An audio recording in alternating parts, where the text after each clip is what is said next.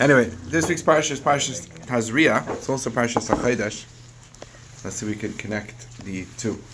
Parshas Tazriah is primarily about the laws of Tzaras, how someone becomes Tameh when they become a Mitzayra, or the other dinim of Mitzayra, not only in the person. The beginning of the parsha, however, starts off with the dinim of Tumah, of a woman who has a baby. Question is, what is the woman? It's a short parsha about the halachas of a woman having a child, and in regards to Tumah, what does that have to do with Mitzayra? Why is that connected to? Why is that necessary to be in this parsha? Additionally, this week's parsha is Parshas Hachodesh. Parshas Hachodesh, we read about HaKadosh Baruch Hu said, "Chodesh is alachem, Rish Chodashim," about Nisan, about Yetzias Mitzrayim. Right before the parsha that we read this week, the Torah talks about Marcus Becharis. It's mentioned during what we read, but this particular pasuk about Marcus Becharis is before. HaKadosh Baruch Hu said, "Oid nega echad obi al Parim and Mitzrayim." One more nega I'm going to bring on Parim and Mitzrayim, and afterwards Mitzrayim is going to send you out. That's referring to Marcus Becharis. The question is, why over here, and why particularly Marcus Becharis was referred to as a nega? That's not the way the Marcus are referred to generally. So Tzaras also is referred to as a nega Tzaras. What's the difference between a nega and a makkah? They're both referring to a person being struck. What is the difference? So a makkah, so when you hit somebody, the makkah has the connotation that the wound or with a result of the impact, of the force of the impact. When one person hits someone else, you call it a hakah, a striking, a hit. A nega would seem to be from a lashon of negia, which really means to touch.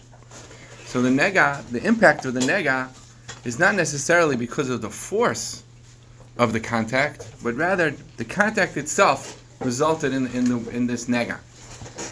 As a matter of fact, if we look at some of the simanim of Tumah, that what makes a tzaras a tzaras that's problematic, they seem to be very superficial, just on this, on the surface, on the skin. As a matter of fact, one of the simanim ataras, if Rashi's, the pasuk says, if it's mareha, its appearance, its mare hanega is omik me'abasar, is deeper than the level of the flesh of the skin, but it's only an appearance. It's not actually deeper. It's really just on the surface. And so you see that there's this concept of the nega just being on the surface. Why? Because that's what we're saying.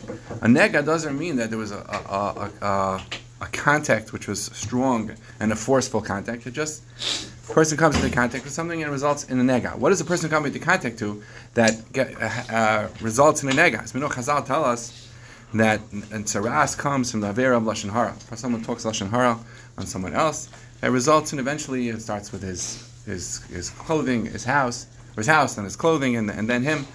But it has to do with the fact that a person speaks lashon hara. The pasuk tells us in Mishlei, "Hamaves v'achayim b'yad halashon," that life and death are in the hands of the tongue.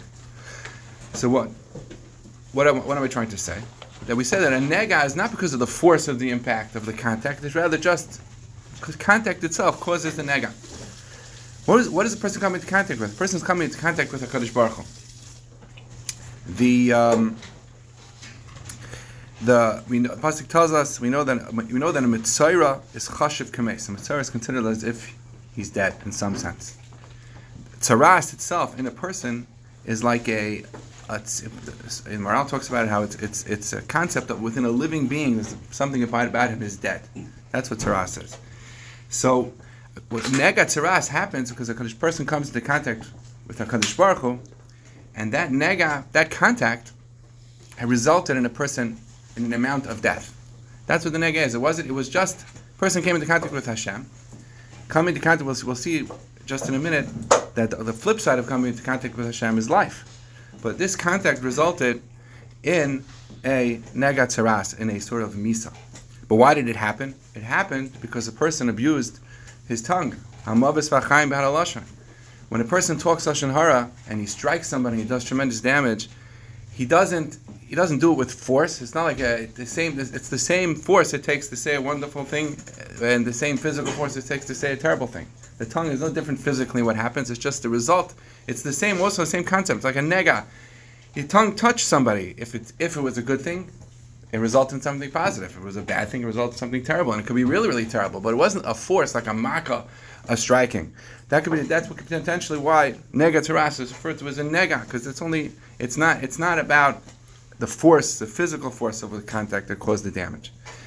By makas b'charis, it says oid nega echad. I'll bring one more nega on you. It's going to be makas b'charis.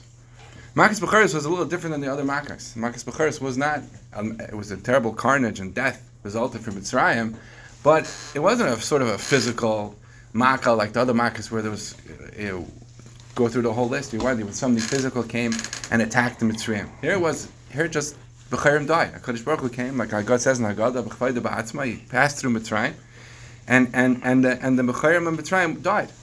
It says in many Svarim that we know the Mishnah says the world was created by Asar Mamaris, 10 utterances, as it were. HaKadosh Baruch Hu created the world. And there were 10 makkahs in Mitzrayim.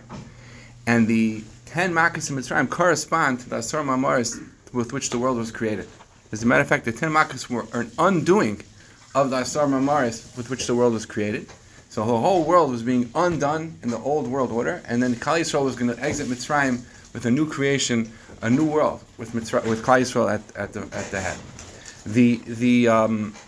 It's machlekes how to look at it. If the 10 Mamaris, the 10 makkahs undid the 10 Mamaris starting 1-1. Let's say Dam was against the first Maimer, or it was all the way around. Dam was the 10th Maimer, and you actually got to the last Makkah, you undid the very essence of the world coming into being itself. Regardless, the 10th Maimer is Nasa Adam, making a person. So when it came to Makas B'charis, either it was a complete undoing of the world and starting anew, or it was a complete undoing of the purpose of the world of a human being and starting anew. So it doesn't make a difference for this purpose of what we're trying to say. But that means that HaKadosh Baruch Hu came, and it wasn't like a makkah, a forceful makkah, like sending wild animals. It was just HaKadosh Baruch Hu removed the life force from the world, and the Mitzrayim died, and then Klal Yisrael started anew. The B'chayim Mitzrayim started anew. So we see it's the same concept. Same thing as a nega. A nega is not a force, not a strike like coming with a bulldozer. Rather, the nega is you come into contact. If it's going to be good, it's going to be good. If it's going to be bad, it's going to be bad. Same thing happened by Makas B'charis. Klal Yisrael started fresh. It was that great experience. It was the great moment of Yetzias Mitzrayim. And for the Mitzrayim, it resulted in the death of all the B'chayim. How do we protect ourselves? But this is what I was saying. What's the flip side of the nega? We spoke only about the negative aspects of coming to contact with the nega, coming to contact with HaKadosh Baruch Hu, with the Shekhinah. But the word is, how did we protect ourselves by Makas B'charis? We took the Dam Bris, the Dam Milah, and the Dam Korban Pesach, and we wiped it around our doorposts. What does that mean? A bris is a connection, is a treaty, is a covenant with HaKadosh Baruch Hu. So how do we protect ourselves by Makas B'charis? How do we protect ourselves with the nega? From the negative aspects of the nega, by being mistabek and connecting ourselves with HaKadosh Baruch Hu. So that's exactly what we're saying.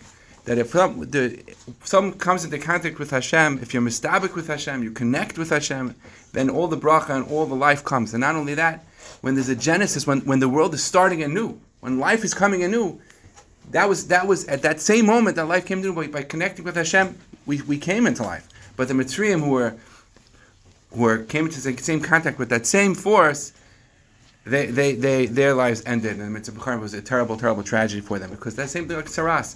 If a person, we said with a person's mouth, what's Lashon Hara? Lashon Hara is that you break people up, you separate people, you distance yourself from people. By distancing yourself from people, when you do that, that's what brings the nega to Taras. That's what happens when you come into contact with the Kadosh Baruch Hu, and it brings down a nega. But just the opposite, if you connect if you make shalom and you connect with Hashem, so it's the opposite. Only bracha happens and life happens, and that's why it could be why the Parshas Tazriah has to start with a discussion of the tumah of when someone has a child, because we have to understand. You shouldn't think that the nega tzaras is all this. It absolutely has to be a negative connection to HaKadosh Baruch Hu. No, because that very same connection that when mishandled leads to nega tzaras and leads to makas b'charis, that's the very same connection with Hashem. That's the life force which leads to people coming into existence and coming to be born. So it's a flip side, and it's tremendous chizuk for a person to think, because We talk about negatzaras. We talk about the einshin, what happens when a person does something wrong.